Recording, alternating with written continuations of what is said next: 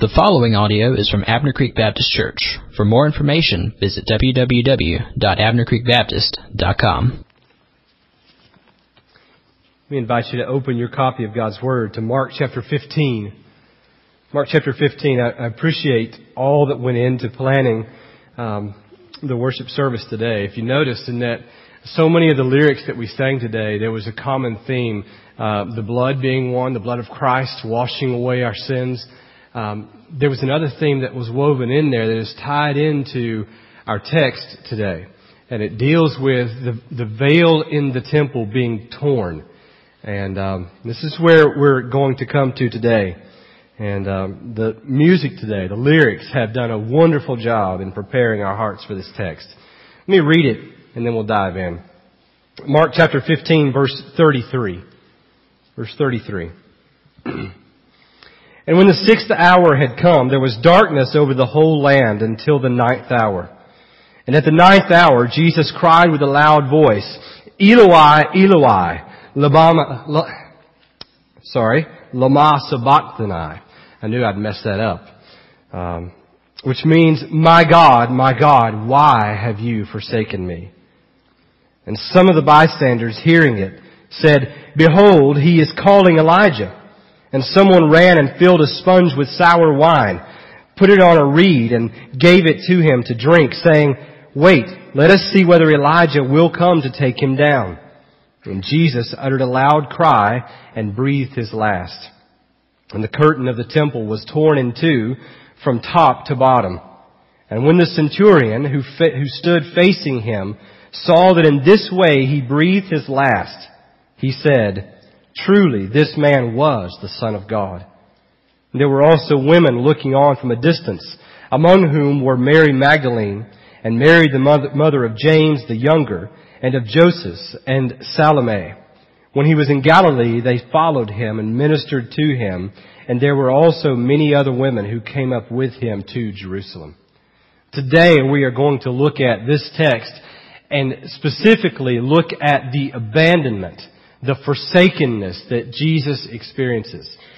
Not too long ago, in fact, just back in January of this year, we were enraptured by the news of the Costa Concordia, this cruise ship that had ran aground just off the coast of Italy. And this captain of this cruise ship, Captain Schettino, he took the ship deliberately off its course as he was rounding around Tuscany. He took it off course so that a member of his crew might be able to signal to his family who were on the shore, who were living there. And as he did, he ran aground and hit some of the rocky structure underneath the surface of the sea and tore a huge gaping hole in the side of this vessel. It didn't take long for him to realize that the ship, the Costa Concordia, was in pretty bad shape, and it was not going to take long for it to sink. And so he did what was a good move, and he turned the ship back and he ran it aground on the reef so that it wouldn't sink all the way.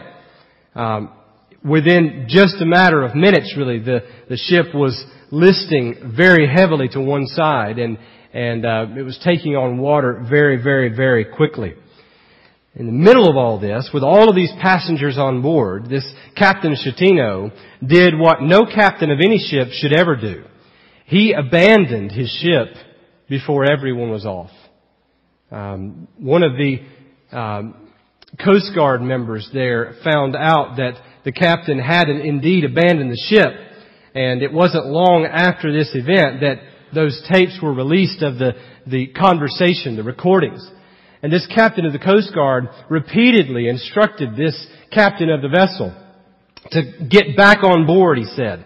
Get back on board and you command this rescue. You get on there and you tell me how many are there and what's happening. We need you there. Well, it came out later on that Captain Schettino never went back on board. Never did. In fact, when everyone else was scrambling, not knowing what to do, they had paid money and they were on vacation and they didn't know what to do, he was making a beeline for one of the rescue boats. First, he told the authorities that he never abandoned the ship. But later on, he changed his story and said that he had slipped and fallen into one of the rescue boats. Kind of a cowardly story. What we're left here with is a man who is supposed to, in that hour, in those minutes, he is supposed to stay with the ship. He is not to abandon it. He is not to forsake the ship. We are left with a picture of a coward of a man, afraid, giving up on manhood and giving up on his responsibility. Even when the news was coming in that bodies were already being found, he refused to go back on board. Unfortunately, that was not the only story that was recovered from that day. Also on board, there was a 57-year-old man, and this 57-year-old man was part of the crew. And he repeatedly went back on board to rescue the passengers. He went back so many times and took so many people safely off that he only stopped when he had badly fractured his leg. There was another man and husband and wife on board that they were going to the lifeboat and they were seeking to flee. And when the husband got with his wife to the lifeboat, he discovered that there was only enough life preservers for one. So he handed the life preserver to his wife, and that's the last time she ever saw her husband. We see in the midst of this, we see just a really dynamic juxtaposition, a contrast of a man who is cowardly, fleeing and forsaking his responsibility and all of those lives. And then we see, on the other hand, these that really didn't have the responsibility, but took it anyway. They took it and they embraced it. There is a handbook, the Merchant Marine Officer's Handbook. In it, it states that it states what a captain of a vessel or a captain of a ship should indeed do.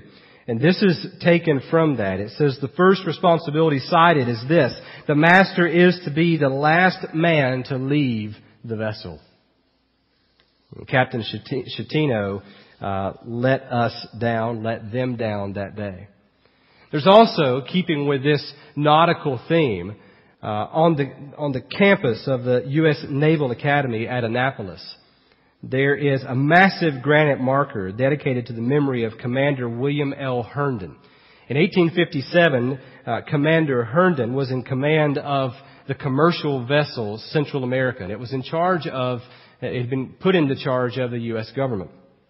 Well, he was sailing this vessel and they ran into hurricane force winds.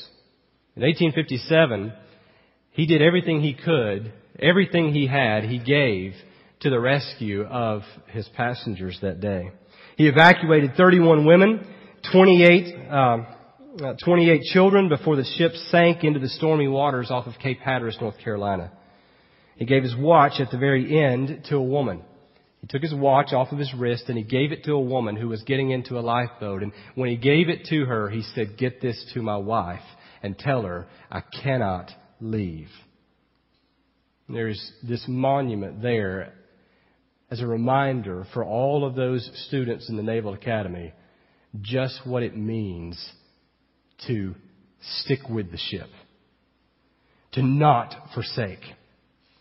And today in this text we will see that Jesus Christ is not like Captain Schettino at all.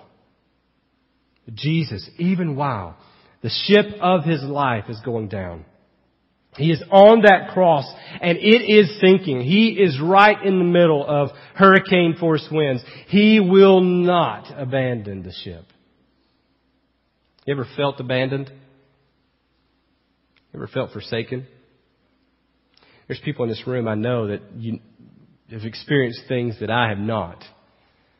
I pray I never will. You've experienced horrible things. Some of you are sitting here today and you're alone because a spouse has walked out. Some of you are sitting here today and you're the product of a fatherless home because a father walked away from his family. Maybe you're here today and you're right in the middle of dealing with your company abandoning you, forsaking you. There will be times in our lives where everyone else around us will disappoint and they will forsake and they will abandon. But I want you to know, this is what I prayed earlier, that because Jesus was because He was forsaken, you and I will never be forsaken. Let's look at this text together. I want to walk through it. I want to just point out several things in this passage quickly as we walk through.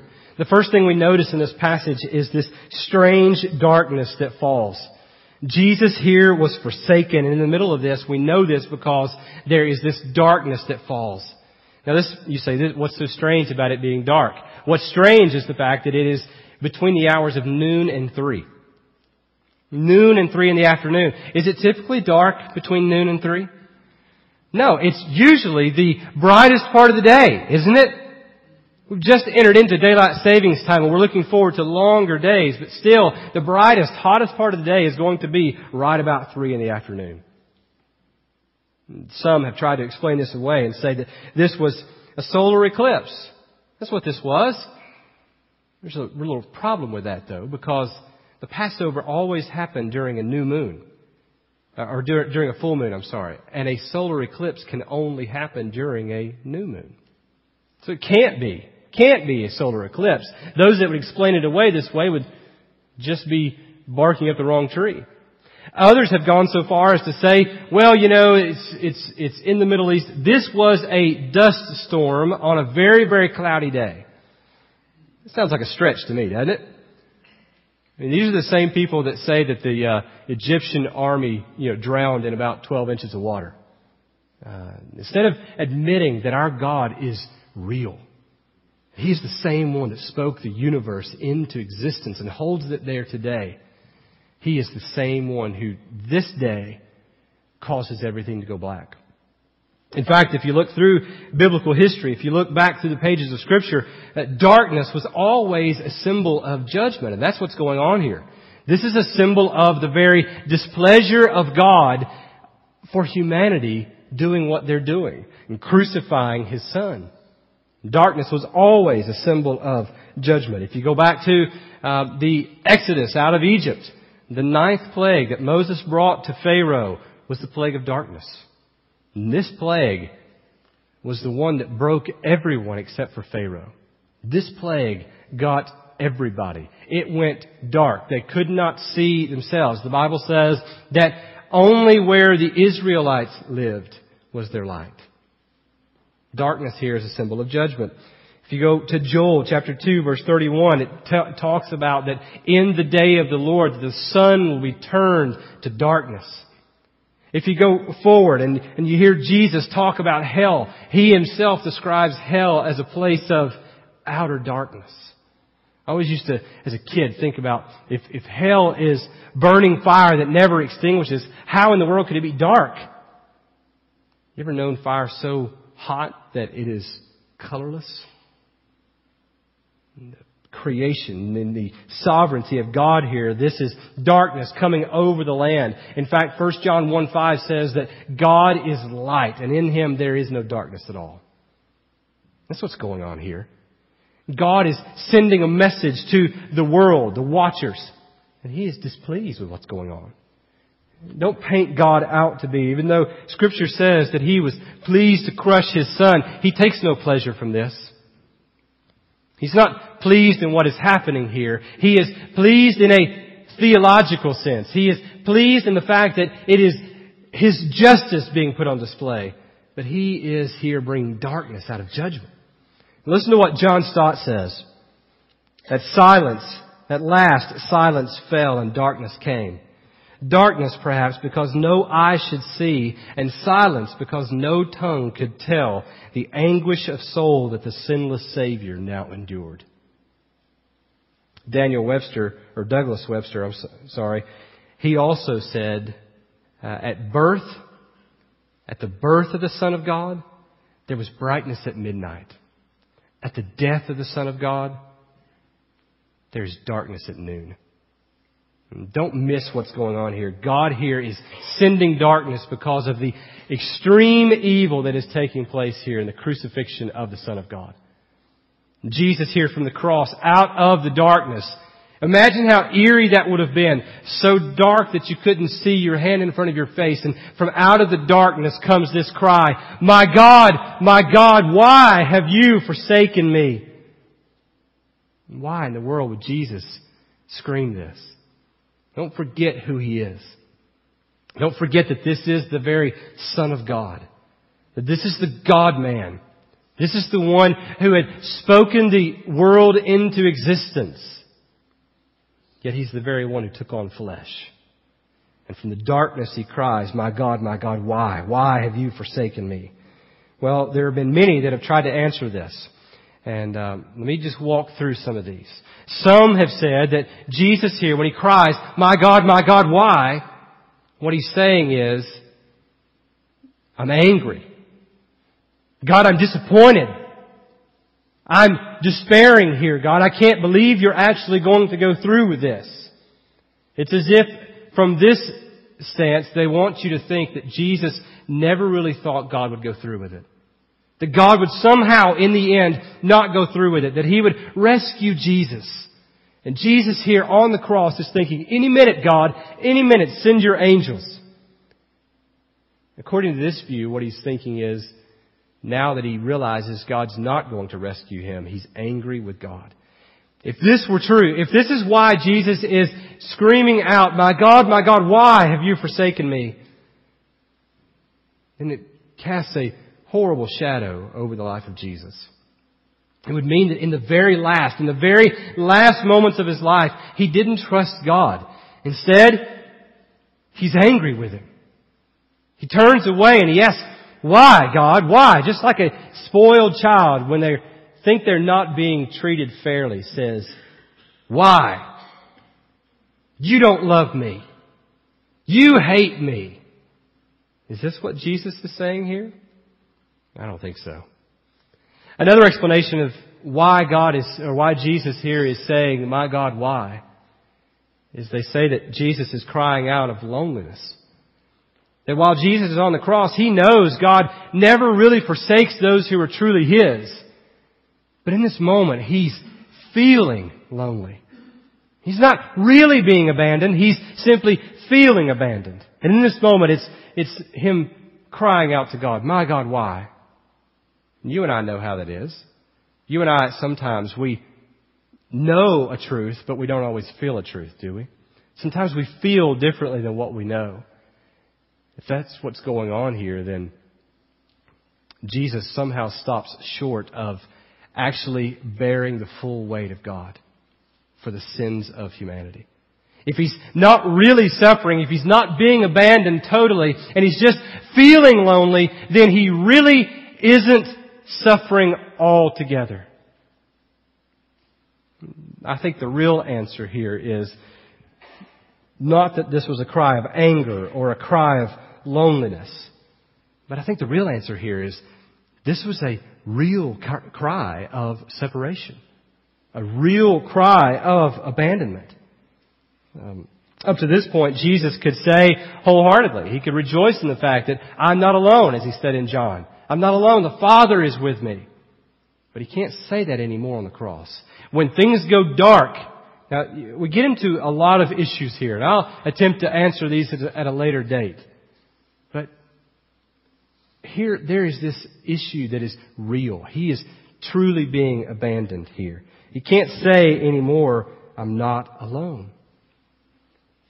For Him to be really made sin for us, if He's really going to take on the sin of the world, if He's really going to become sin for us, as the Bible teaches, and God is holy like God is holy, then God can't have anything to do with Him.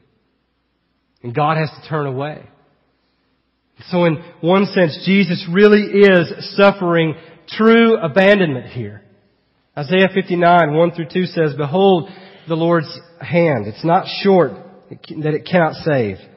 His ear is not dull that He cannot hear. But your iniquities have made a separation between you and your God, and your sins have hidden His face from you so that He does not hear. And John Stott goes on and he says this, so then an actual and dreadful separation took place between the Father and the Son. It was voluntarily accepted by both the Father and the Son. It was due to our sins and their just reward. And Jesus expressed this horror of great darkness, the God-forsakenness, by quoting the only verse of Scripture which accurately described it and which He had perfectly fulfilled. He cried out, my God, why have you forsaken me? He's not crying out here, why? Because He doesn't know the answer. He knows the answer. In fact, He's quoting here from Psalm chapter 22. He quotes the first verse of Psalm 22. There, David the psalmist cries out, my God, why have you forsaken me? Why are you so far from hearing me? And in the end of that verse, the end of that chapter, he goes on and in verses 22 through 24, we find out that God doesn't forsake him, but God does indeed rescue him. And David rejoices and he tells, I will tell others to rejoice in you because you have not abhorred the suffering. You have not turned away from the face of your servant. Jesus here, when He cries out, my God, why? It's not that He doesn't know what's going on. He knows that this is why He came. But He's crying out in anguish because in this moment, for you and for me, He is really forsaken. I started out by asking, have you ever felt forsaken? Have you ever felt forsaken? Well, the reality is, none of us. Yes, we have been forsaken. And maybe some of you in this room have been forsaken by a spouse, or been forsaken by a child, or been forsaken by a company, or been forsaken by a parent. But the reality is, none of us has ever been forsaken by God. And here's the irony of it. The irony of it is that you and I deserve to be forsaken by God. Do you understand that? You and I deserve to be cast into outer darkness.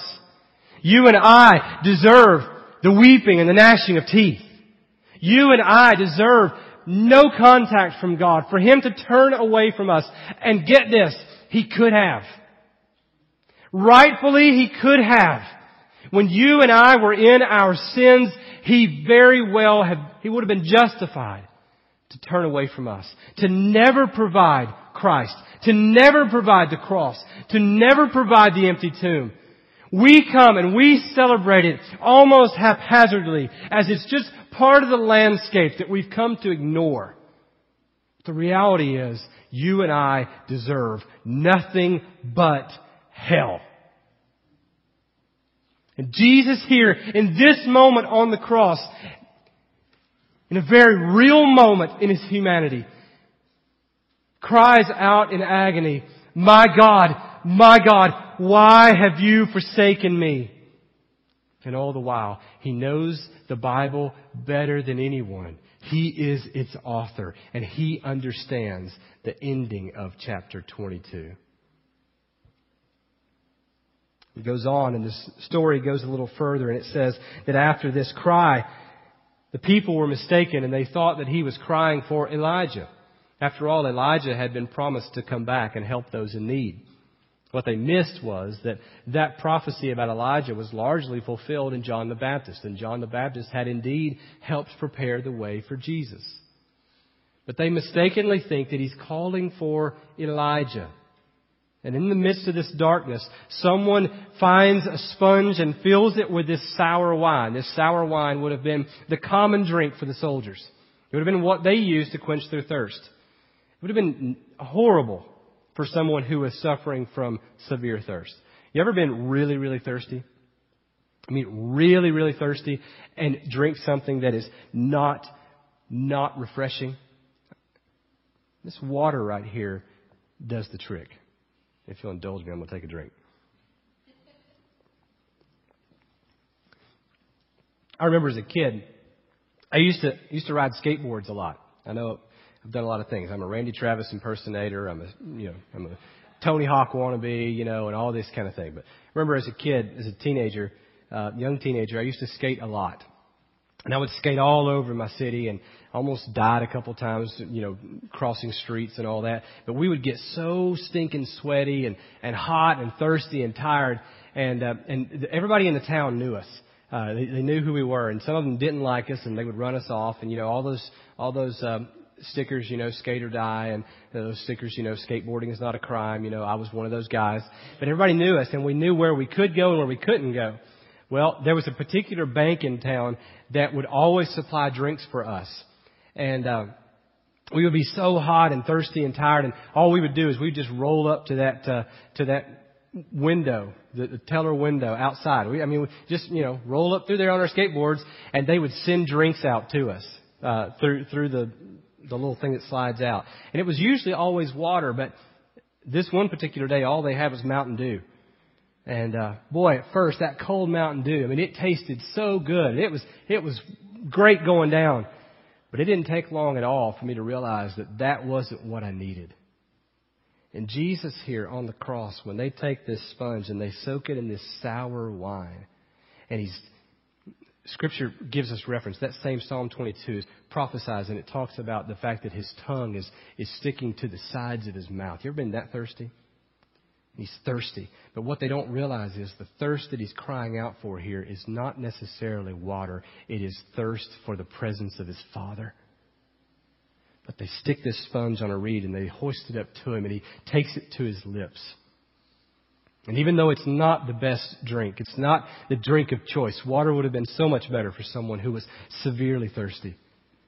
But he still takes it and he drinks enough just to moisten the inside of his mouth. And in so doing, as he takes this in, he is in some essence, in some small way, prolonging his life, albeit briefly. He's prolonging his life until he can drink every last drop out of the cup of the wrath of God.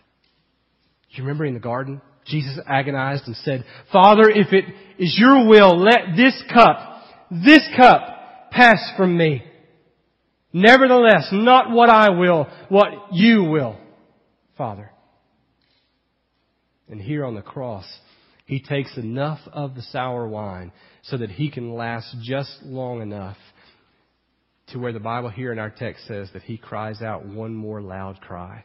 And in that cry, I believe that cry, even though Mark doesn't tell us, is the cry of it is finished. The Bible goes on and it says that right after this, that he lets out this loud cry and he breathes his last. I don't know about you. It's not a privilege, but I've had the opportunity to see a few people die. It's one of those things that comes with being a pastor sometimes. It's not always the best part of your job, but I've been there in the room. And I've watched people die in all sorts of ways. I've rarely watched someone die like this. In control. Deciding when it was finished and breathing their last. This is just stuff that doesn't happen. I've watched people seize up. I've watched people have to be put on medication and drift out. I've watched people do all sorts of things, but this is rare. Jesus is in control here. He's in control all the way up to the end. He's enduring the darkness of the judgment of God. He is enduring the God-forsakenness, this extreme thirst, longing for His Father, wanting to drink the very last drop of the cup that was meant for you and I. And then when it's all done, when He has taken every bit of it, He shuts it down. He breathes His last, totally in control. And this is what He meant when He in John 10 said, "No one takes my life. I lay it down of my own accord." The whole point today of this sermon is this. You say, well, what's the point of this sermon? Where's the points? Here's the one point.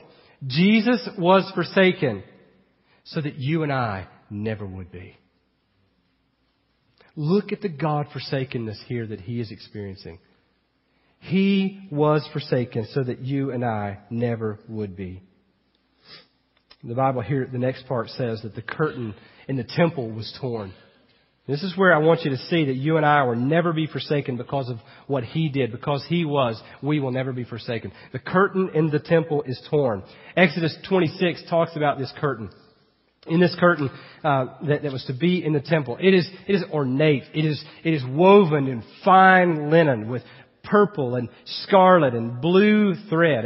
This thing's just ornate as all get out. It's got these cherubim just worked into this thing, and it's hung on golden rods on silver pillars, and it's in the temple. And its purpose is to separate the holy place from the most holy place, to separate that one place where one man could go one time a year. The most holy, the Holy of Holies, was a place where you didn't just walk into. No one just walked into. In fact, a common person didn't walk into the holy place, let alone the most holy place. And one time a year on the Day of Atonement, the high priest would go into the Holy of Holies. But he wouldn't just walk in there. He would be chosen. It was an honor and a frightening situation to be chosen. But he would go in there, and he would go, and he would carry with him the blood of bulls and goats. He would wear a special robe, and on that robe, in the hem of the garment on the robe, they would sew in bells along that robe. And around his waist, they would tie a rope. And as he walks in, and he goes through that curtain, this very curtain, as he walks through, and he's carrying the blood of bulls and goats, the bells at the bottom of the hem are jingling, and the rope is taut from the hands of those on the other side. The bells were there so that when he went into the presence of God, if he went in there in an unworthy manner and God just decided to kill him, then they would hear those bells stop ringing. They would know that something had happened. The rope was there so that if God killed him, if God smote him, if God struck him down, they didn't have to walk in there and take a chance on God doing the same thing to them. You imagine being that guy? So they would pull him out from the most holy place. I think what you see here in this is this very serious place. The most holy place was not for just anyone. One man, one time of year, and they would go back every single year to atone for the sins of the people. And Jesus here is on the cross, and He lets out this final cry. It is finished. In that moment, the Bible says that the veil in the temple was torn from top to bottom. I've often liked to think that the reason it was torn from the top to the bottom instead of the bottom to the top is to show that only God could do that. You say, well, what's the point here? What's the bigger issue here? The bigger issue here is that no longer is the presence of God off limits. No longer is it just one man, one time a year, who can go into the presence of God. No longer does he have to carry the blood of bulls and goats. No longer does he have to sew bells around his clothing. No longer does anyone have to tie a rope around anyone when they approach God. But when Jesus Christ died, He died to take the sins of all who would believe in Him. And for those of us who would turn from our sins and trust Christ, we don't have to fear. We don't have to approach God through anyone else. When I stand here at the front of the sanctuary at the end of the service, I don't stand here as a priest, as a intermediary between you and God. I stand here as a friend, a pastor. I want to help you. I'd like to pray with you. But you don't need me. There is one name whereby we must come to God, and it is the name of Jesus Christ. Jesus was forsaken so that you and I never would be. He, in one fell swoop, all of those, think about that, all of those Pharisees, all the scribes, all of the Sanhedrin, they dogged Him all of His life. They followed Him everywhere He went. Everywhere He went, they tried to disprove Him. They tried to trick Him. They tried to trap Him, and they never could.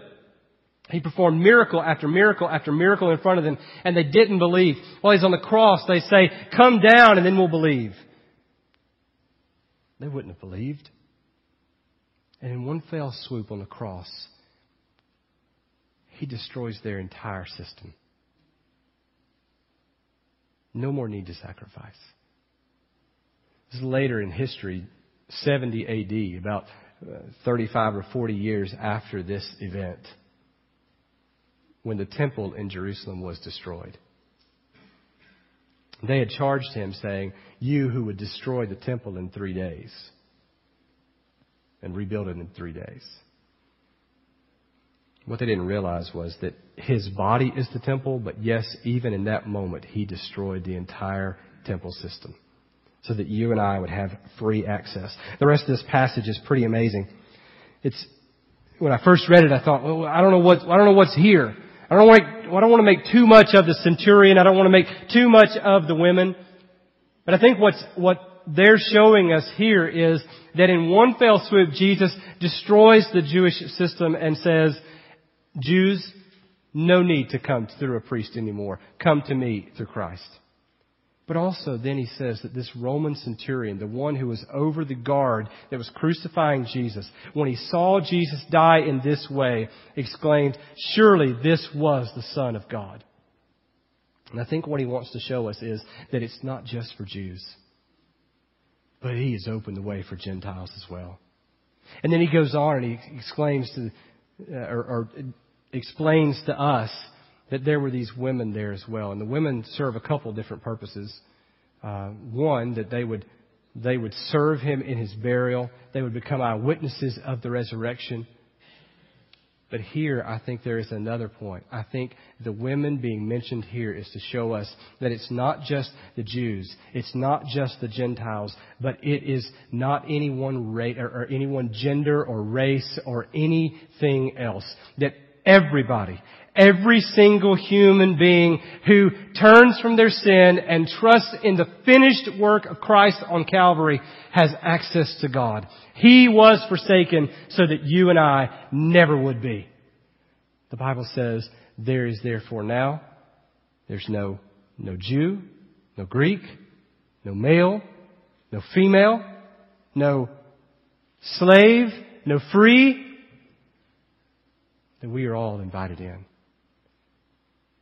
The Bible says that in Hebrews chapter 10, that just as the priest would go every day and stand daily, sacrificing, year after year after year, Jesus went and one time offered Himself up, and when He was through, sat down at the right hand of God. I don't know what you're trusting in. I don't know if you're trusting in your ability to be good enough, your ability to keep enough law, your ability to be wise enough, to be smart enough, to be well-read enough, to be enlightened, to be liked enough, to compare yourself to everyone else around you and say, well, I'm not that bad. The reality is that compared to the very holiness of God, every single one of us falls short. And what I said earlier is true. Every one of us deserves nothing but the very pits of hell. But if you would turn from your sin and trust in Jesus Christ alone, because He was forsaken, you will not be. See, in this world, I started with talking about these that have forsaken. And there will still be husbands that forsake wives. And there will still be wives that forsake husbands. And there will still be parents that forsake children. There will still be children who forsake parents in their older age. There will still be companies who forsake employees. There will still be captains who forsake ships. But because Jesus was forsaken by God voluntarily for you, by faith in Him, you will never be forsaken by God. Let's pray.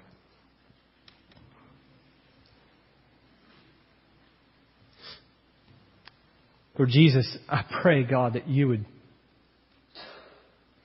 be merciful as we end this passage today. Lord, as the truth of the passage now sits on the lives of those who are here, sits in their ears and on their hearts. God, I pray, God, that you would open those ears and open those hearts. And God, that you would allow it to sink deep. That you would cause it to ring true.